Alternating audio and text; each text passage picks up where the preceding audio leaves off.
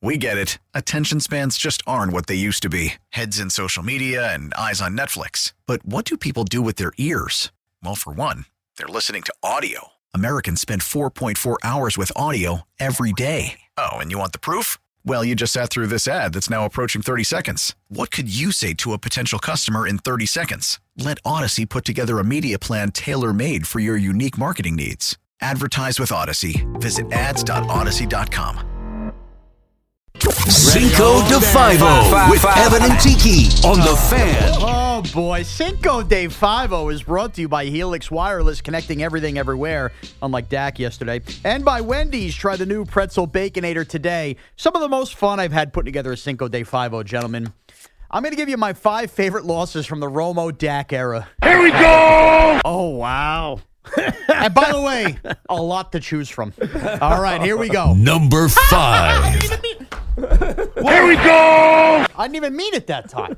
Sean just fell off his chair. Yeah. What happened? You all right? I just leaned back this chair. I realize also no SOI, no reason for me to be here with you, but anyway. It's not on TV today. We almost had Sean falling backwards on his chair. That hurt. Okay, here we go. That chair sucks, by the way. It does. It does. Oh, I'm fat. All right. The 2021 wild card round. Yes, Dallas home again at Jerry World, fellas.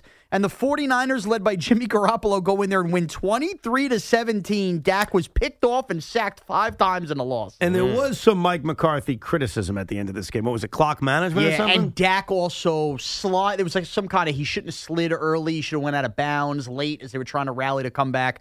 But either way, they were also favored in this game. We think of the 49ers now as a machine. Yeah. This Cowboy team was supposed to beat that 49ers But if I team. had to guess, they were probably favored by 3 in that game. Like, there's a difference between being a 3-point favorite and a 7.5-point favorite. Well, that's why this is number 5, Ev. I'm just saying. All right. I'm just saying. Number 4. This one I wanted to be at number 1, but it just shows you how many there are. It's Seahawks 21, Cowboys 20, the 2006 wild card weekend. And that was the Tony Romo not being able to hold on to the field goal attempt? Yeah, so perfect. So the Cowboys do not switch Romo when he comes in for Bledsoe earlier in the year off special teams. He remains the holder all year. And he, as a quarterback, drives the Cowboys into field goal range, and there they are on a Saturday night in Seattle. Snap, hold, botch. It's so funny you bring that up because, like, in real time, you're not even thinking about what you just said.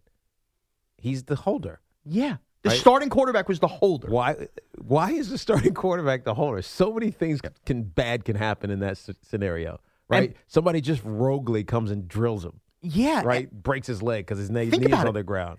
Seriously. And you think you're right. And that game kind of set the tone since. It's almost crazy to see a backup quarterback now be a holder. It's usually always the punter, where for a long time of our lives, it was always the backup quarterback with the thought being you could always fake it, the quarterback could throw it. That's one of those playoff losses. I remember exactly where I was. It was the last time I ever went out on wild card weekend. Really? Yeah, because I went to a bar. I was hanging out with friends, and I just was like, I can't enjoy watching football this way. I can't enjoy it. It's tough at a bar, right. And then afterwards, I started like hitting on some girls and Justin Termini. Do you know Justin Termini? Yeah, NBA radio. Justin Termini is the face of NBA radio. He would not stop talking to me about basketball. And I'm like, Justin, I'm trying to mac. I'm gaming here, man. I'm gaming, man. You have some nerve.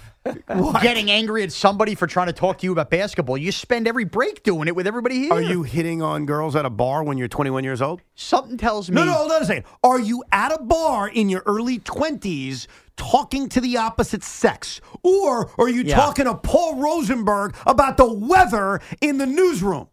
So don't compare the two. When you paint it that way. Thank you.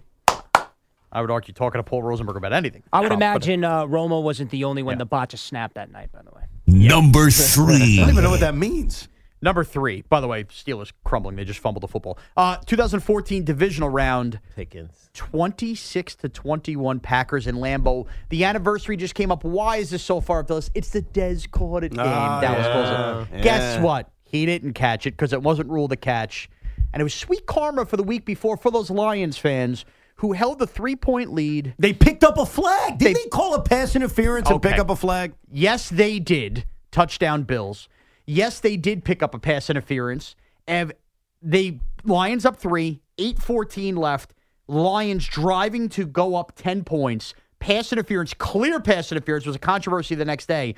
Dez Bryant is actually the one that runs on the field without a helmet, which is a penalty in the NFL. They don't call a flag on him. and argues with the ref to the point, I swear to you, I think the ref was scared, and that's why he picked up the flag. Really? Dude, I don't remember if you that. go back and watch this whole sequence, it's nuts. And Lions fans went ballistic. They pick up the flag. Cowboys go back and win the week before, and then the following week, everybody cried for Cowboy fans. That's the only thing I remember is that in the previous week, there was also a controversial call that involved picking up a flag. That's basically what I remember. No thanks. From it. That should not have happened. Sorry, shouldn't have been What around. number was that? Number 3. 2. That was number 3. I think to a lot of Cowboy fans, that game may be number 1. Again, Interesting.